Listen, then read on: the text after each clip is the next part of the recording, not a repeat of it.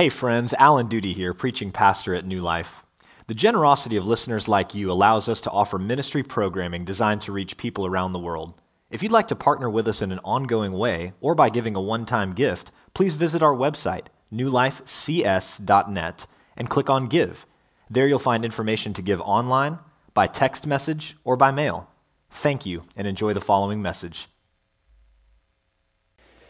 Lewis Carroll is the pen name of Charles Dodgson, who is the author who is best known for writing Alice's Adventures in Wonderland, which he wrote in 1865. Now, since that time, there have been dozens of film adaptations, but I think most of us are probably familiar with the 1951 version that was produced by Disney.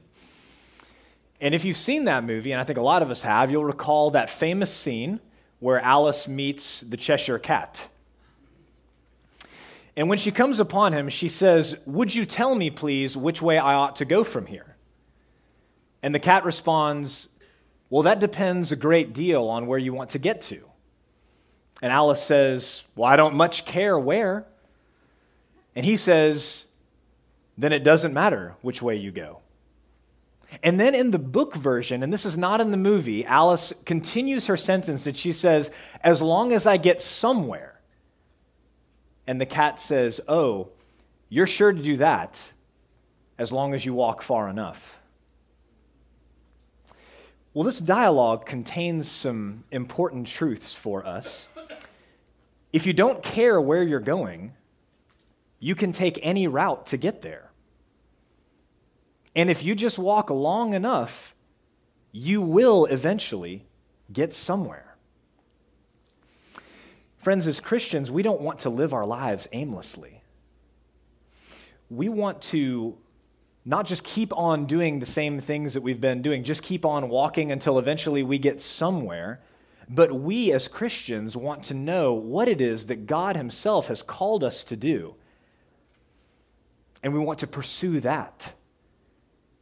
And thankfully, in His Word, God has revealed not just where we should be going, but also how to get there. And the end goal, as we learn from Scripture, is to become mature disciples of Jesus Christ, who are making mature disciples of all nations for His glory. Well, here we are at the outset of a new school year, which in our community feels like the start of a new year.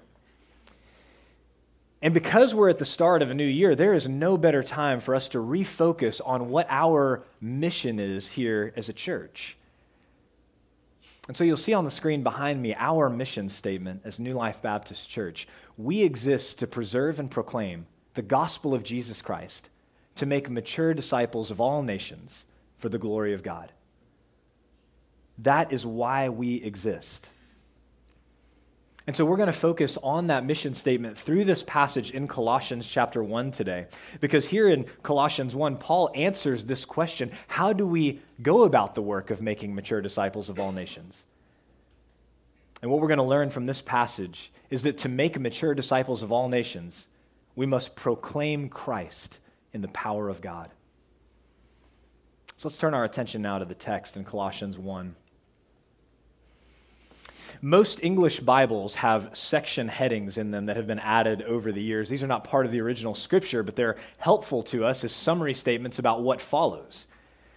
And what you will notice is that this section in most of your Bibles is probably either called the supremacy of Christ or the preeminence of Christ.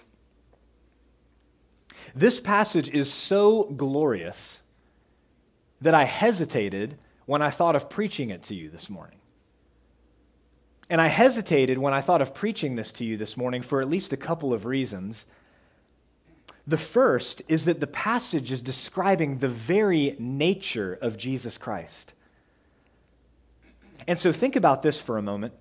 The Apostle Paul was inspired by the Holy Spirit of God to pen these words, and even still, we are just getting a glimpse into the nature of Jesus Christ. It is a true glimpse, it is an accurate glimpse, but it's still just a glimpse into the nature of Jesus Christ. What could I possibly say to you to comment on these words. The second reason that I hesitated in preaching this passage to you this morning is simply because this passage does not affect me to the extent that I know that it should. I don't merely want to understand these words. I want to feel them in my heart and in my soul. I want to be moved by them to the degree that I am not yet moved by them. And I'm willing to bet, as this passage was read to you this morning, that some of you felt the same way. You want to be moved. You know you should be moved by these words in your heart and your soul, but you're not yet moved to the degree that you want to be by them. And so as we study this passage this morning, let's do so with two basic understandings. First, we could study this passage forever and still not plumb the depths of the nature of Jesus Christ. And secondly, with the understanding that we are all desiring to experience God at a level that we don't currently experience Him. So we're all fellow pilgrims on this journey. So when you look at this passage, these first 6 verses of 15 through 20, what you notice is a vivid picture of Jesus Christ emerges. He is described first in verse 15 as the image of the invisible God. Friends, we cannot see God. God is spirit, and He does not have a body like men. But it is natural for all of us, human beings, to want to know and to see, to experience His glory, and that's what Moses asked for. Moses said, "Show me your glory." And that's the heart cry of every believer. We want to see His glory, but God is completely holy, and no sinner can stand before Him. Remember back last year when we studied the pastoral epistles, let me remind you of 1 Timothy chapter 6 on the screen. Talking about God, he says, "Who alone has immortality, who dwells in unapproachable light, whom no one has ever seen or can see." That is true, and that's what makes the person of Jesus Christ all the more amazing. Look at John chapter 1, verse 18. "No one has ever seen God, the only God who is at the Father's side.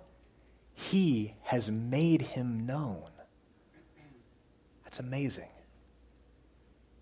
The second thing that we learn in this passage is that Jesus is the firstborn over all creation and also the firstborn from the dead. Now, Paul is not saying that Jesus was created or had a beginning. He was neither created nor had a beginning. Rather, what he is saying when he uses the term firstborn of all creation, he's meaning in terms of rights and privileges. You see, Jesus, as the eternal Son of God, is equal to God the Father, and that's what that means. That is what it means to be a firstborn. And as we talk about often here at New Life, that's the wonderful reality that we see all through the New Testament, that both men and women who are believers in Jesus, we all have the rights of the firstborn son. All of us. And so he's saying that he is equal to God the Father. And he's also saying that he is firstborn from among the dead in the same way. See, Jesus not only has all the rights and privileges over creation, but he also has all the rights and privileges over the new creation because he is the firstborn from the dead, as the first raised to eternal life. The third thing we learn is that Jesus is the creator and sustainer of all the earth. He's the creator and sustainer of all heaven and earth. There is nothing in the universe that Jesus did not create. All things were made through him, Paul says, and all things were made for him. There's nothing that he did not create, and there's nothing that he does not sustain. Look on the screen again at John chapter 1. All things were made through him, and without him was not anything made that was made. So all things belong to him as they do the Father. He is the creator. But now look at Hebrews 1:3. He's not just the creator, but the sustainer.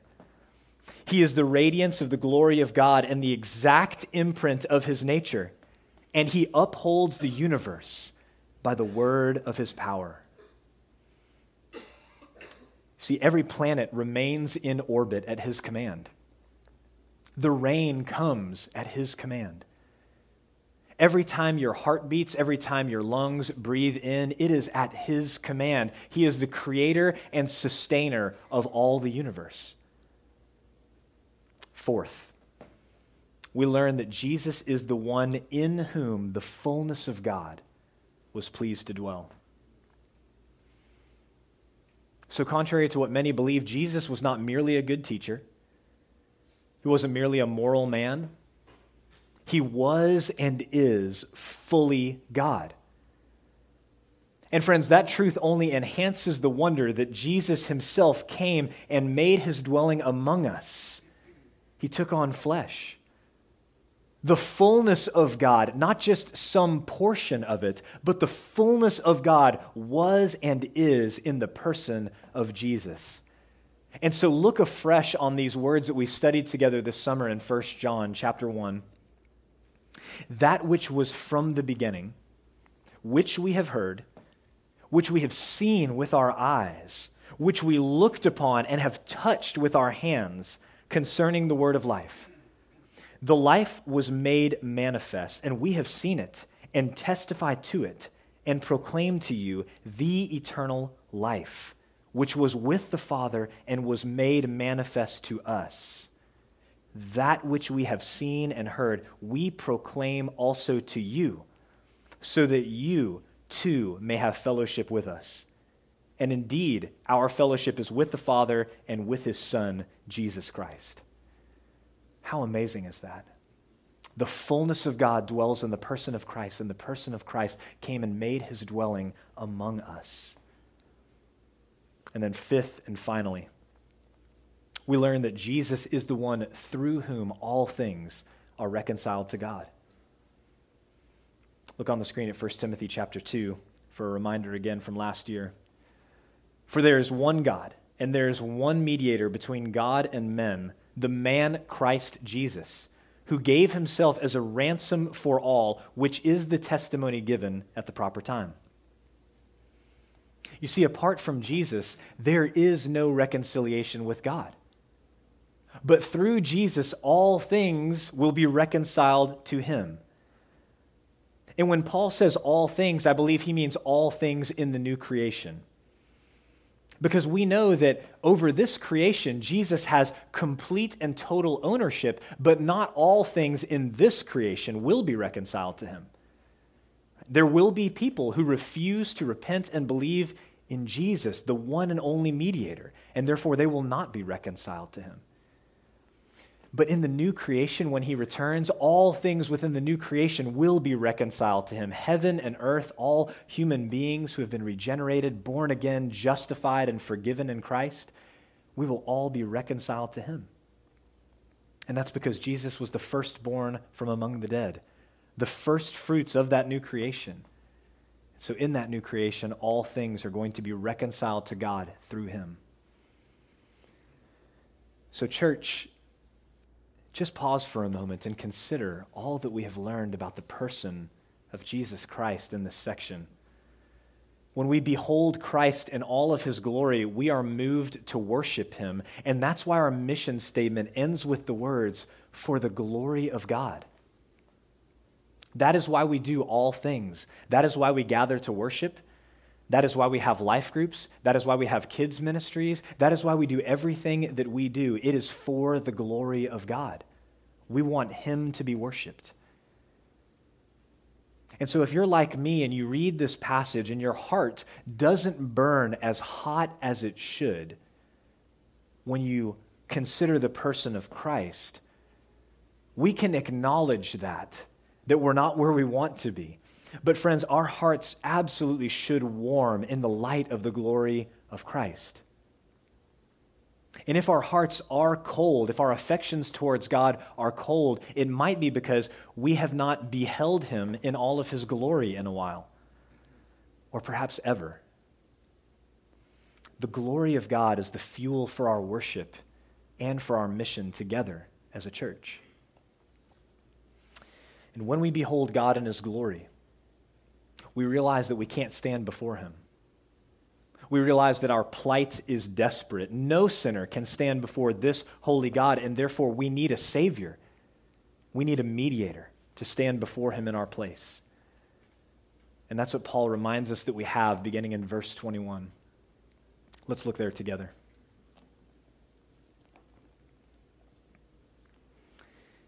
And you, who once were alienated and hostile in mind, doing evil deeds, he has now reconciled in his body of flesh by his death, in order to present you holy and blameless and above reproach before him. If indeed you continue in the faith, stable and steadfast, not shifting from the hope of the gospel that you heard, which has been proclaimed in all creation under heaven, and of which I, Paul, became a minister. All people, including we ourselves, began life alienated from God because of the sinful nature that was passed down to us from Adam and Eve, our first parents. And that alienation was symbolized right away in the book of Genesis when you see Adam and Eve expelled from the Garden of Eden, the flaming sword put at the entrance. You have this picture of what alienation from God is like, and that's one of the saddest passages in all of Scripture to read, is that this man and his wife who walked with God in the garden have now been expelled from his presence because of their sin. This is how every one of us began life alienated from God. And that would be problematic enough, but it doesn't end there. We're not just alienated from God. If there was just separation between us, that would be a smaller problem. The bigger problem is that we're also hostile in our minds. We are hostile toward God, doing evil deeds. It is fashionable today, and in many other times in human history as well, to hold the idea that human beings are born morally neutral. So in other words, when we're born, we're neither good nor evil in our hearts, and so all we really need to believe in God is a compelling argument. So give me the facts, give me the scientific evidence, and isn't this what we hear all the time from people? If only I had compelling arguments and compelling facts, I would believe in God. But that's not what the Scripture says, is it? It says that we are hostile in our minds toward him. We are not born morally neutral because of the sinful nature that is passed down to us. That hostility is present in every person unless and until God regenerates us. And that hostility is clear in so many writings, especially of the last 15 to 20 years, from men who are known as the new atheists, like Christopher Hitchens. He wrote a book a number of years ago before his death called God is Not Great: How Religion Poisons Everything. Does that sound morally neutral to you? Or does that sound hostile? Does that sound objective? That Christianity and Christians worldwide for 2,000 years have poisoned everything? Everything? No acknowledgement of the scientific discoveries that were made by Christian men and women? No acknowledgement of the medical advancements that have been made by Christian men and women? No acknowledgement that slavery has been discontinued throughout much of the world because of the efforts of Christian men and women? Religion poisons everything? There's no doubt that evil acts have been committed, not just in the name of Christianity, but in the name of many different religions. But friends, to say that it poisons everything simply reflects a hostility of mind toward God and toward his people. And so we can forget that this is how we were born too, hostile in mind, doing evil deeds, especially after we've been believers for a long period of time. We can forget that this was how we started off, as enemies of God, alienated from him and hostile toward him. And when we forget that truth, we can grow cold both to the holiness of God and to our own sinfulness. when we remember who we were, it will eat away at the idea that we don't need a mediator. We will be apt to remember that apart from God, we were lost hopelessly in sin. Verse 22 reminds us who we now are. The good news. We are those who have been reconciled to God. Look at what it says, in his body of flesh by his death. That is a necessary reminder. The only way for us to be reconciled to God was for Jesus, the eternal Son of God, to take on flesh and to live a sinless life in our place. To die a brutal death for our sin in our place, and then to rise again, that those who believe in him might be justified, declared righteous through faith. And why did God go to such great lengths in Christ to reconcile us? Look at the second part of verse 22. He says, in order to present you holy and blameless and above reproach before him. Through faith in Christ, we are holy or set apart. We are blameless, bearing no blame for our sin because Jesus bore our blame in his body on the cross. And above reproach, since Jesus paid the penalty for our sins, no one can bring a charge against us, and God looks at us as though we were as righteous as Christ himself. What wonderful reminders. But all of this is dependent on what he says in verse 23. We must continue in the faith, stable and steadfast, not shifting from the hope of the gospel that you have heard. There are only two ways to build your life. You can build your life on the shifting sands of your own inconsistent religious performance. Or you can build your life on the solid rock of Jesus Christ and his perfect life, death, and resurrection on your behalf. Those are the only two ways to live. See, we are saved by holding fast to our hope in Christ through faith, and that's why our mission statement says we exist to preserve and proclaim the gospel of Jesus Christ. Because that message is the good news for us. There is no other good news apart from that. That's what we're all about, because we want other people to know the salvation and the joy and the hope that we have in Christ. We want them to know that too. And that's why God appointed Paul and all of us as ministers of the gospel, as he says, so that we would proclaim the good news of Jesus to the ends of the earth. And this is exactly why the passage is ordered like it is. We've considered first the glory of God in Christ, and then you move on and you consider the plight of sinful man. And then he takes us to the glorious reality of the gospel of Jesus Christ.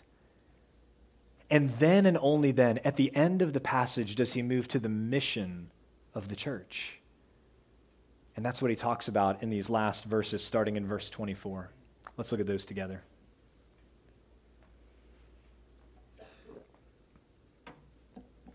He says, "Now I rejoice in my sufferings for your sake, and in my flesh I am filling up what is lacking in Christ's afflictions for the sake of his body, that is the church, of which I became a minister according to the stewardship from God that was given to me for you, to make the word of God fully known, the mystery hidden for ages and generations, but now revealed to his saints. To them God chose to make known how great among the Gentiles are the riches of the glory of this mystery, which is Christ in you, the hope of glory. Him we proclaim, warning everyone and teaching everyone with all wisdom, that we may present everyone mature in Christ.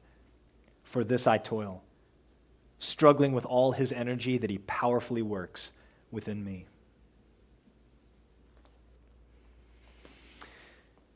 Paul says at the outset of this section that he rejoiced in his sufferings. And Paul's sufferings were many. He suffered greatly for proclaiming the good news of the gospel, filling up what is lacking in Christ's afflictions. Now, he's not saying that there was anything lacking in the sufferings or the afflictions of Christ, but rather he's saying that he is enduring the same type of afflictions that Jesus endured.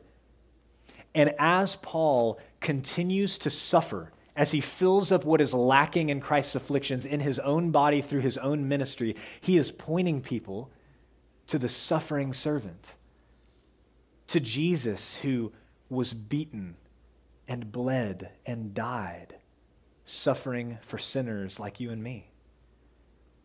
In all of his afflictions, he's pointing to Christ, and that's why he was so willing to suffer. He says that his sufferings were for your sake and for the sake of his body, that is, the church. That's why Paul was willing to suffer. His suffering showed his sincerity, his genuineness, and it set him apart from all of those false teachers. There were so many false teachers out there who became rich and famous through their ministries, but not Paul. Paul didn't become rich and famous. He became poor and despised for preaching the truth about Jesus. In fact, if you look at 1 Corinthians 4 on the screen, you'll see him recounting what his life has been like as an apostle. For I think that God exhibited us apostles as last of all, like men sentenced to death, because we have become a spectacle to the world, to angels, and to men. We are fools for Christ's sake, but you are wise in Christ. We are weak, but you are strong. You are held in honor, but we in disrepute. To the present hour we hunger and thirst, we are poorly dressed and buffeted and homeless, and we labor, working with our own hands. When reviled, we bless. When persecuted, we endure. When slandered, we entreat. We have become, and are still, like the scum of the world, the refuse of all things. You see, Paul was willing to suffer because he loved people, but even more so because he loved the God who loved him. That's why he was willing to endure so much suffering. He believed that he was given a stewardship from God. And what was that stewardship? Look at verse 25. To make the word of God fully known. That was Paul's stewardship, and that, friends, is our stewardship as well, to make the word of God fully known. That includes unfolding from Scripture the truth about God and the truth about man and our desperate plight before God as sinners who cannot stand before him. And it includes unfolding the glorious truth about the riches of the glory of this mystery. And look at verse 27. Christ in you, the hope of glory. My goodness. The riches of this mystery. Christ in you. Christ in me. That is the riches of the mystery. So just consider the fullness of God, all of him, dwells in the person of Jesus Christ. He came and lived among us. That in itself is incredible. In Luke chapter 5, there's this story, and it's at the outset of Jesus' ministry. And he goes down to the beach one day, and this huge crowd turns out to hear him, and he can't get enough separation from them to be able to be heard. And so he talks to Peter and to some of his friends who are fishermen, and he asks, hey, can we go out in your boat so I can teach these people as they stand on the shore? And so they set out, and after Jesus gets done teaching, he tells Peter and the guys, hey, let down your nets for a catch. And they're like, Jesus, we worked all night right here. We had just brought the boats in. There's nothing here. We didn't catch anything. But at your command, I will do it. And they let down those nets, and they hauled in so many fish that the nets were breaking and the boats were sinking. And Peter throws himself down at Jesus' feet And he says to him, "Depart from me, O Lord, for I am a sinful man." That's the only thing that you can do in the presence of that kind of holiness, in the presence of that kind of glory, where he realizes this is the Son of God. And then we read in this passage that Jesus is not just living among us. He's not just in the boat with us, so to speak, but the glory of the mystery is that Christ is in us. All the fullness of God dwells in him, and Jesus dwells in us through faith. That is our hope. Our hope is Christ in us. That's why we hope that we will be received by God the Father. And friends, that glorious truth takes us into verse 28, which is Paul's vision for his ministry. He says, "Him we proclaim." Him we proclaim, warning everyone and teaching everyone with all wisdom, that we may present everyone mature in Christ. Him we proclaim. Jesus is the message. There is no other message for Paul or for us as a local church. Him we proclaim. We do not proclaim 5 steps to a healthier marriage. We do not proclaim 3 steps to a more secure financial future. Him we proclaim. We proclaim Christ. The world does not need any more advice. The bookshelves in every bookstore in America are buckling under the weight of books filled with advice. And yet, we can't even put the advice that we already know into consistent practice. We don't need more advice. We need a Savior. And Jesus is that Savior. So we proclaim him. And we proclaim him to present everyone mature in Christ. That's why Paul worked. And that's why we work too. Look at what he says at the very end. With all his energy. Making mature disciples takes a lot of energy. It takes a lot of time. I mean, for those of you who are parents, for those of you who work with young kids, maybe in one of our children's ministries, you know how much work is required to take this child and present him or her just as a mature person. Right? It takes years of effort, years of patience. And so why would we think that it would be any different when we're trying to take people who were once dead and who are now alive to the point where they are mature men and women in Christ? That's why we need all of his energy. That's why we need all the power of God. And that power comes from Christ working in us and through us as we proclaim him. Friends, this wonderful passage teaches us great truths about how we are to live our lives together as Christians in the local church, and especially as to how we are to conduct our ministry. We begin by beholding the glory of God in Christ Jesus. We move to considering the plight of man, every one of us, as sinners before him. We then behold the wonderful gospel and the good news of Jesus' life, death, and resurrection on behalf of sinners. And then and only then do we move on to the mission of the church to go forth to make mature disciples of all nations for the glory of God. It's often said that the reason that more Christians aren't more zealous for evangelism is because we don't love the lost enough. And I don't doubt that we all have a very long way to go in terms of loving the lost. Every one of us needs to grow to love non-Christians at a deeper level. But I believe that our primary problem is that over time, our love for God simply tends to grow cold. And when our love for God grows cold, it is often because we've stopped beholding the glory of God in the person of Jesus Christ. We've lost our vision for his glory.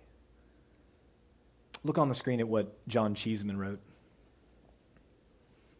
He said, "Love for God is the only sufficient motive for evangelism. Self-love will give way to self-centeredness. love for the lost will fail with those whom we cannot love, and when difficulties seem insurmountable. Only a deep love for God will keep us following his way, declaring his gospel when human resources fail.